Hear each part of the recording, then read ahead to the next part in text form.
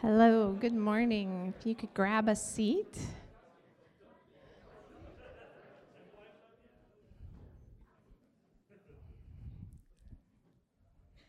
Hello, good morning. Good morning. If I haven't met you, my name is Heidi, Pastor Heidi. Welcome to Pullman Foursquare. Thank you, family, that came today to support. It means a lot. It's kind of cool. It was kind of cool this morning when Amelia asked me, did you do that for me? And what does it mean? So as your kids get older and if they see it in the church, you can say, we did that for you. And you can also remind yourself. It's a good reminder, as Jamie's saying, all the things, that you're kind of commit to. I was thinking for myself, because think about little kids, little problems. Big kids, a lot more complicated. It's true. So it was a good reminder. You guys already have teenagers, so you know. So today we are for real ending a sermon series. Did you think that it might? Because we're just kidding, one more week. But really, the series has been invitations from God. And really, as Christians, God is always inviting us, right? I was thinking about it. You could almost turn any sermon, you really could, into an invitation from God. And basically, every time I go to see my spiritual director, I don't know if it's this way for Audrey, but basically every time I meet with her or Jamie, it comes to what's God inviting you to. Really, that's where we end up there sometime in the session. What is God inviting you into? So I was like, we are ending this sermon series, but we're going to recap before we end. So last time we recapped the sermon series, and people were like, that was really helpful. It was just really helpful. I'd love it if you would do that again. So we're going to do it again. And we're going to look back and see what God has spoken to us over the fall. And there's no way that anybody can work on all the invitations. There's just no way. As humans, it's been said that we can work on one or two things at a time. That's what we're created for. That's what we can do. And so as I go through the invitations today, and as I review, I think I've got them all. I might have missed one. One Jamie taught on, and I was like, I don't remember that sermon at all, at all. And I was teaching Sunday school. I'm like, are you sure you preached on that? I have no recollection of that at all. So I was like, oh. So I'm going to go through them. I think the next slide has the question. And I want you, as we start today, to ask, Anna, do you have there? Thanks. So we're going to look at the list, but what's one invitation that God's inviting you to focus on? What's one that it comes back and you're like, oh, I've actually been thinking about that? Or God's been working in me since I heard that sermon and I kind of didn't even remember. I don't know if that happens to you, but I was like, oh, yeah. So we're going to go through them, and I just invite you to listen to the Holy Spirit, listen to God, and maybe there'll be one, and maybe there'll be something else that God puts on your heart today. This is what I'm inviting you to over this next holiday and Christmas season. So here they go. Here's the list of our last 9 weeks together. So as I looked over the first series, so if you're a guest with us today, I don't know how this will flow. So hopefully it'll make sense. But we started with the idea that God's inviting us to things all the time, and how much further it goes in your relationship with God when you remember that God isn't inviting you into a relationship with him, rather I ought to live this way and I should live this way. Those are so heavy and they're so uninviting, and they only take you so far. But when you hear the voice of God inviting you into something, you can continue in it a little further. As I looked back at the first sermon, I also remembered the phrase that often, not always, but often what God is really inviting you to is risky. It takes you out to the edge of where you're comfortable, and Jesus says, hey, will you trust me? Will you trust me? Usually when I'm sitting there and I get to the point of what God is really, I might throw out little things, but when I really get to the heart of what God's inviting me to, it's often risky, and I have to trust. And maybe in my comfortableness, I'd be like, I'd rather not, but I know that that's what God's inviting me to. So I encourage you that it will probably feel a little risky. The first one we started with is to participate in your own healing. And that's the idea that God is constantly he has things in you. There are places where you are not whole. There are places where you are broken. And Jesus is gently saying to you, you could be wholer here. You could move forward here. I think I made that up. There are places, but he won't make you, right? God's not going to force you. You have to say, okay. You have to meet him there. In the Bible, he's constantly saying, come follow me. He's saying, come follow me. You have to stand up. When people ask to be healed, he says, go or stand or put mud. He says, you got to take the first step. Do something. Do something. So it was to participate in your own healing. Say, yes, I'm broken, and I make myself available. The next one is to weep.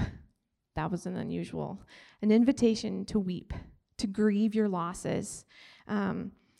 The invitation to let the tears come when they come. There's been a lot of grief for many people during COVID. And you can choose to ignore it, or you can choose to let it create and make you a beautiful human being who's tender to the things of God. Jamie and I both mentioned this, simply by being aware and open to this.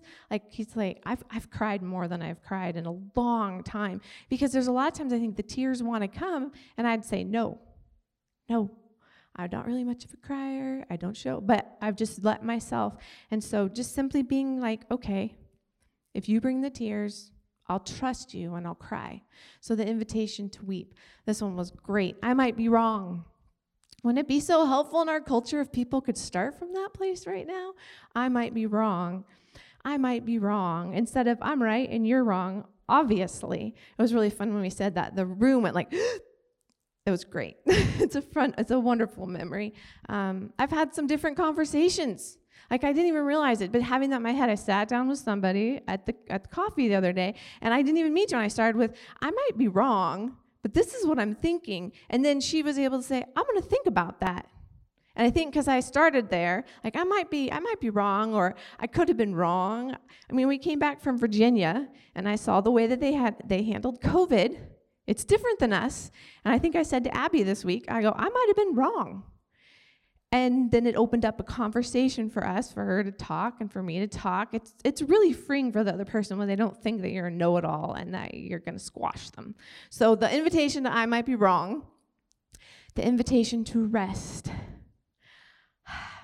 I think this invitation is always going to be at the forefront for our culture, because we are a hustle, bustle, don't stop moving. So I think that this is pretty much always pertinent to us. It's to rest, to rest. Oh, I had a quote here I wanted to remind you of. Let's see if I can find it. Belonging to rest. Okay. If you are not resting, you are a slave to something. I know. If you are not resting, you are a slave to something. That's a beautiful invitation over the holidays, to rest, to let go of the hustle, to ruthlessly eliminate hurry. Do you remember that quote from there? To ruthlessly eliminate hurry, from Dallas Willard. And to rest, to trust Jesus. And then we did to pray, an invitation during this time to pray, to make space to talk to God. Audrey, I didn't hear his message, but he spoke about living outward. I wasn't here, and it didn't get recorded. I was thinking about something about living outwardly this week. When I rest, when I slow down, when I'm not running around like a crazy woman, I actually live outwardly because I can see what the Holy Spirit's saying to me. I find that when I take time to rest, almost every day, the Holy Spirit prompts me, write in the email to this person, pray for this person, give this person flowers and write them a note. But if I don't slow down, I don't hear the Holy Spirit saying, write the note for that person that you were praying for. So I thought it was interesting. I strongly believe that if you choose to really live inward and hearing the Holy Spirit, not just like inward, like self-care, but soul care, you will live outwardly. It will just flow. And you will, when you go to get the mail and you see your neighbor, the Holy Spirit, because you've moved slow enough, will prompt you to say, what's going on? And you'll slow down enough to actually hear them and to pray for them. I believe it really strongly. If you want to live outwardly, you have to slow down first. So I don't know what Audrey said, but that's what I think on that topic. I'm sure it was great. And Jamie spoke on wholehearted living. And he talked about our work, because that's so much of where we live our lives. Work, like unpaid and paid work, and living that for Jesus. If you're a student, it's for Jesus. So living out of that. Last week, I'm pretty sure it was last week, he spoke on belonging to God first and then to others. It's the same thing. If you are not belonging first to God, you don't really have much for your community. You're just exhausted and you show up empty. He said this quote, but I've always liked, and I've heard it before, like, be wary of the person who can't be alone, right? Be wary of the person who cannot be alone, and be wary of the person who cannot be in community. Like, you take both. They're nudging each other. Have you heard that? Have you heard that quote? Sorry, I'm not supposed to point out people. It's not always the nicest, but they're like, so community. So true invitations, they're often risky, but we are called to be people of faith. Usually the thing when I finally get to what God's asking me to, it's like, it's a little bit scary. And so I invite you, as we come into that today, to the end of our sermon series on invitations, to get used to asking yourselves, like, don't be done with this question, but live your life asking yourself as you sit and as you pray, God, what are you inviting me to? What's the next piece? What's the next piece? So I get to end this sermon series with an invitation to practice gratitude. It's Thanksgiving. Practice gratitude. So I thought it's perfect. It's perfect. And it's a practice that the spiritual practice discipline that I have been practicing and has changed me. So I'm excited to share it with you. So I'm calling it Gratitude for Ordinary People. Gratitude for Ordinary People. That's us, right? That's us. Jamie says, clearly my sermon's not for him. And I was like, well, sorry. It's for all the rest of us. So let's start with the passage today, since I've been talking for a while. Let's look at Luke. Luke 17, 11 through 19. If you want, I'm reading from the Message translation. It's a common passage if you've been in the church, so sometimes I like to add a different translation just so you can listen a little deeper. So you can listen along, it's up here, or you can look in your Bible, but it's kind of harder if you don't have the same translation. So Luke 17, 11 through 19. It happened that as he made his way, this is Jesus, toward Jerusalem, he crossed over the border between Samaria and Galilee. As he entered a village, 10 men, all lepers, met him. They kept their distance, but they raised their voices, crying out, Jesus, Master, have mercy on me.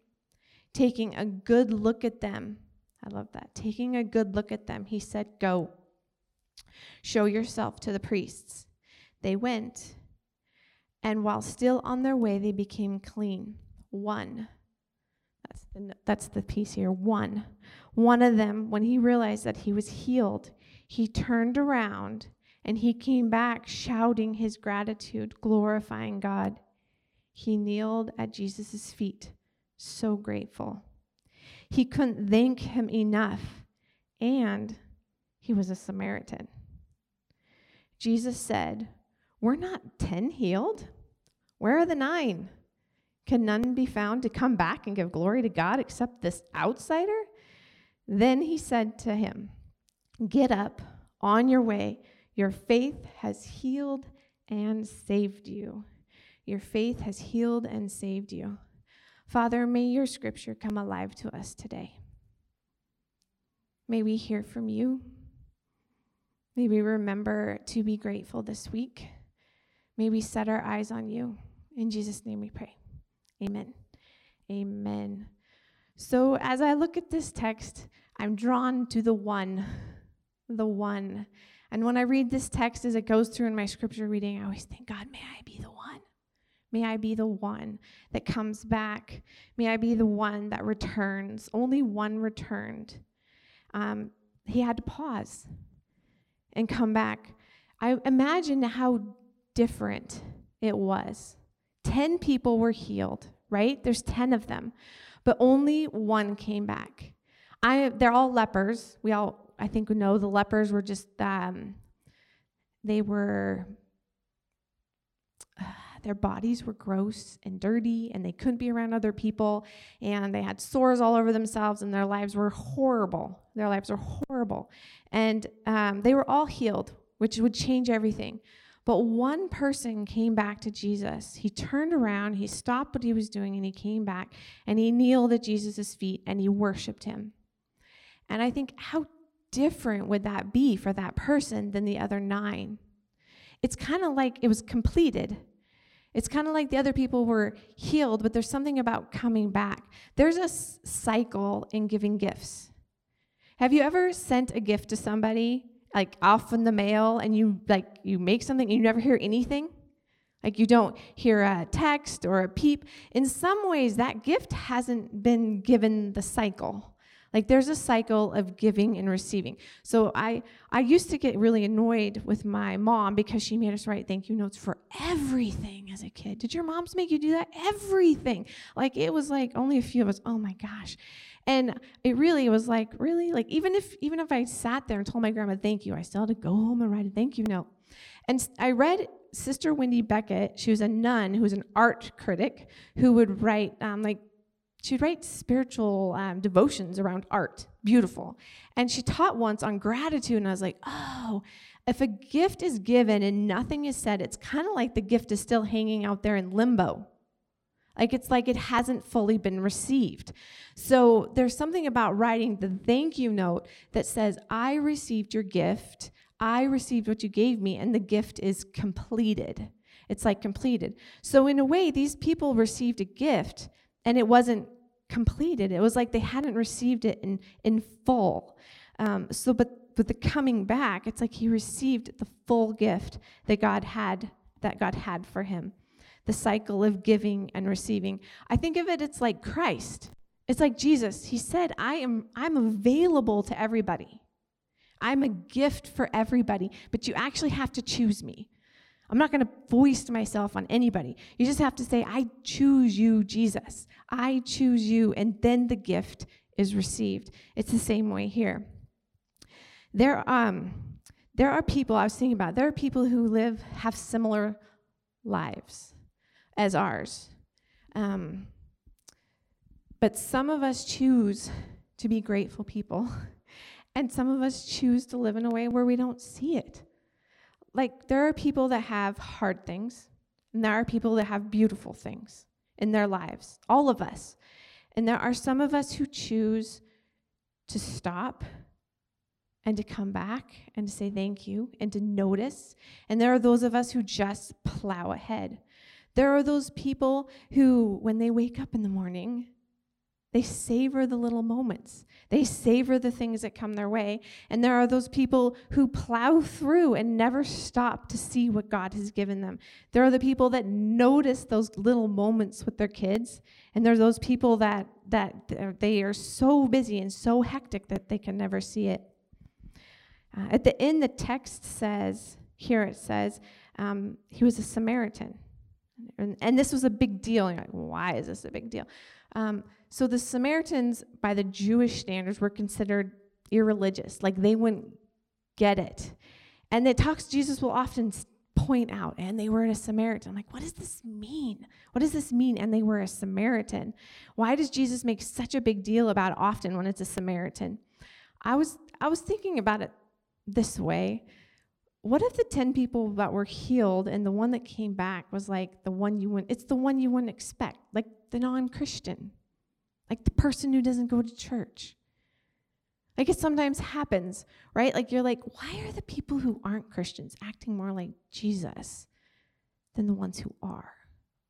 Why is it my friend who's not a Christian is more gracious to the people around them than the one, have you seen it?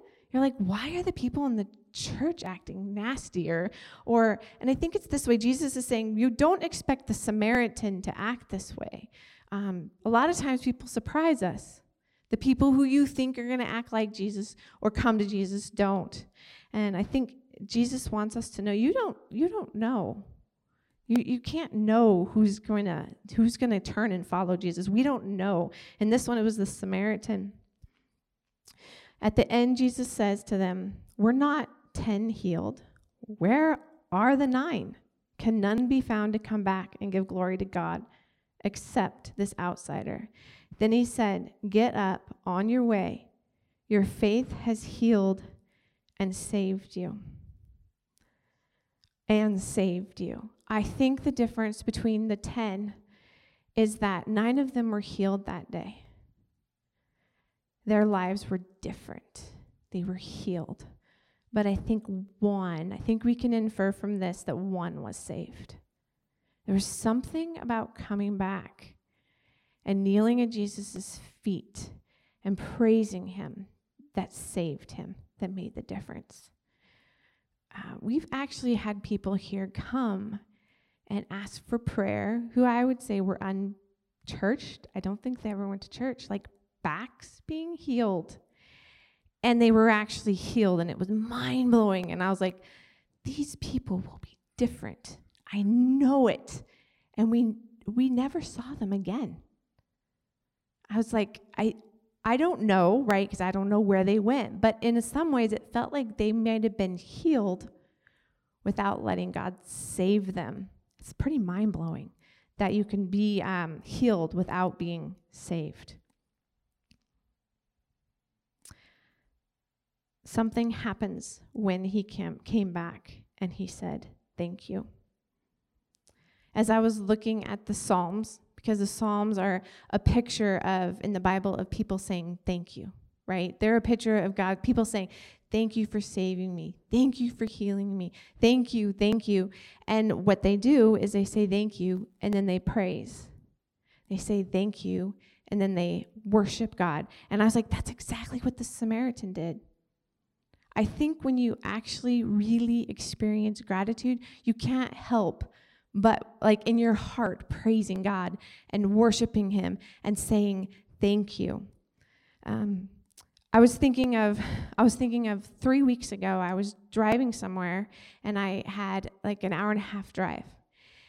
And I was headed down, I was driving and I just said, "God, I'm open. I have an hour and a half. I'm open.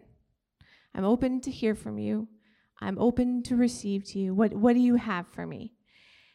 And I think because I stopped and I paused, God showed me pictures of things that I had not seen, that I had not been aware of. He showed me a kindness of something my son said to me that I had completely missed because I was just living life. And I was like, wow, that was a gift. It was a gift that I would have missed if I hadn't slowed down and stopped. And then as I was sitting there and listening, I'm just listening. The other one was he showed a picture of something that happened at our breakfast table. That was beautiful. It was laughter and kindness. And I said something kind to Jamie, and he lit up, and it was like a gift that I would not have seen if I didn't slow down and say, "I'm open to hear what you have to say to me." And in that moment, when I saw them as gifts, I cried. I was like, oh, this is where you say, okay, I'll cry and praise and thank you. I think that we have opportunities to say, "I'm open. What gifts have you given me?"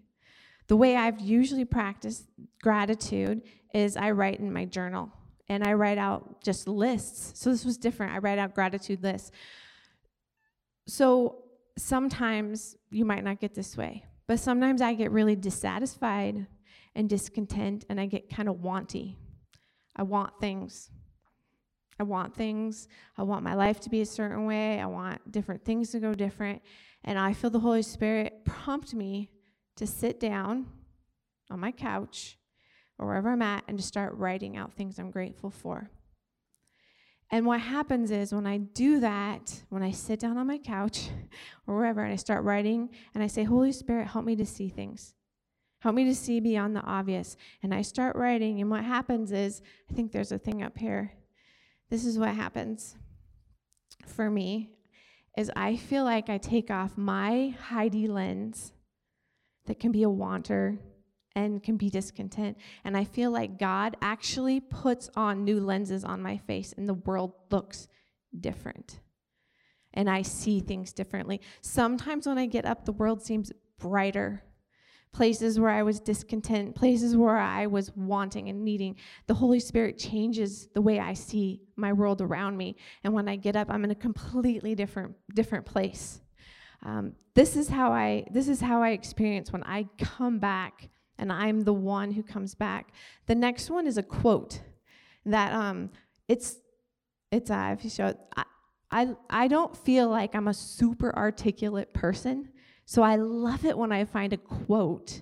Do you love it when you find a quote and you're like, that's what I've been trying to say. That's it. So this is it. When I found that, I'm like, this is it.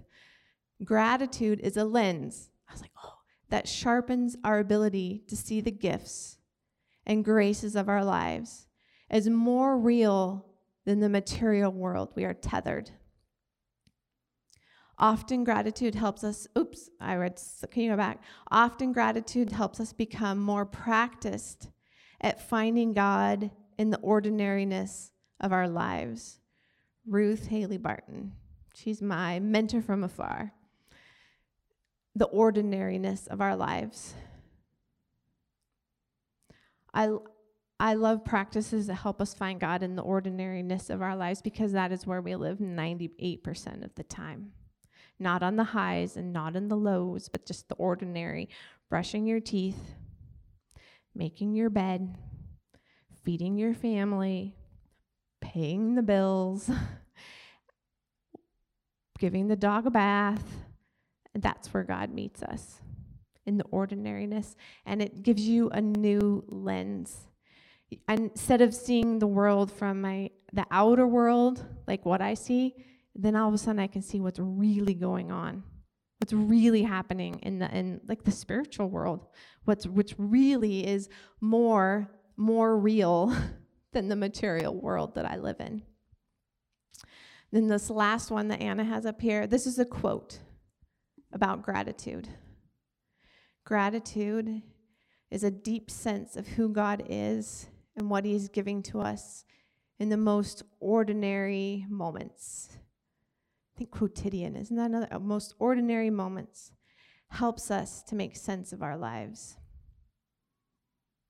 I was realizing that all of the spiritual practices take intentionality.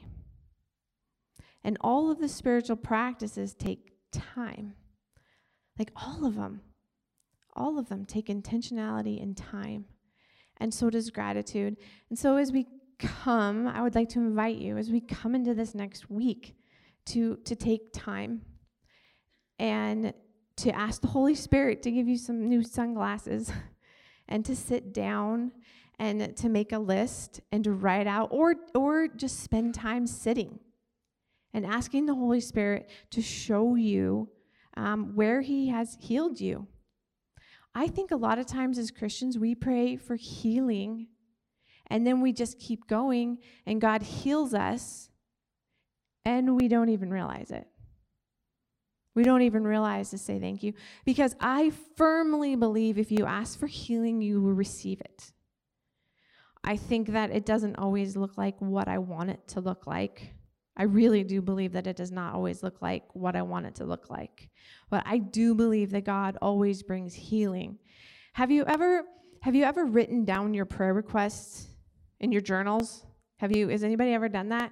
It's a really cool practice. And then have you ever looked back and you're like, oh my gosh, God answered this, and I didn't even notice. I've had that happen so many times. Oh my gosh, God answered this. God is moving here, and I didn't even see it. It's the same kind of thing. I think we're often healed like the Samaritan, and we didn't even see it. I think the invitation when I read this passage is to be the one. Is to be the one that can slow down enough to come back and to praise and worship God, to come back. Today, I have a sheet that I think Jamie Hawes has, and I want to give you time in the service right now to sit and to think and to begin to process what you're grateful for, to practice a spiritual discipline while we're here. So Doug's like, what's that? So he's going to hand those out for you. And we're just going to take some quiet time and begin to ask the Holy Spirit to show you things that you might have not noticed, that you might not have had eyes to see yet. And then on the back side is a poem. One of my favorite poems. It's called The Gift. And you may read it as you like this week.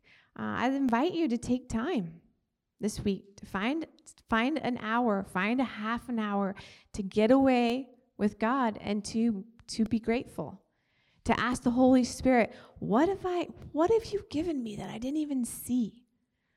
Give me eyes to be creative and to see what you've done. So I invite you maybe figure out who you are, like 10 minutes, a half an hour, carve out space and see and notice after you're done. Do you see the world differently? Are the things that seem so important to me when I'm done often, I'm like, oh, it's not so important anymore. So thanks, Jamie. I'm going to give you time. And then we're going to end with worship today. So when the Samaritan saw what God had done for him, he came back and he worshiped. He came back and he said, thank you. So after you've taken time to write a few notes or to sit and to listen, we're going to tell God, thank you. We're going to sing and praise and tell him thank you for what he's done. So I feel like it'd be really quiet to have nothing. I didn't think of that. Can you play something quietly? All right. So take several minutes and just write. And then Jamie will lead us. Oh. Or that. They got it. Sure. Thank you.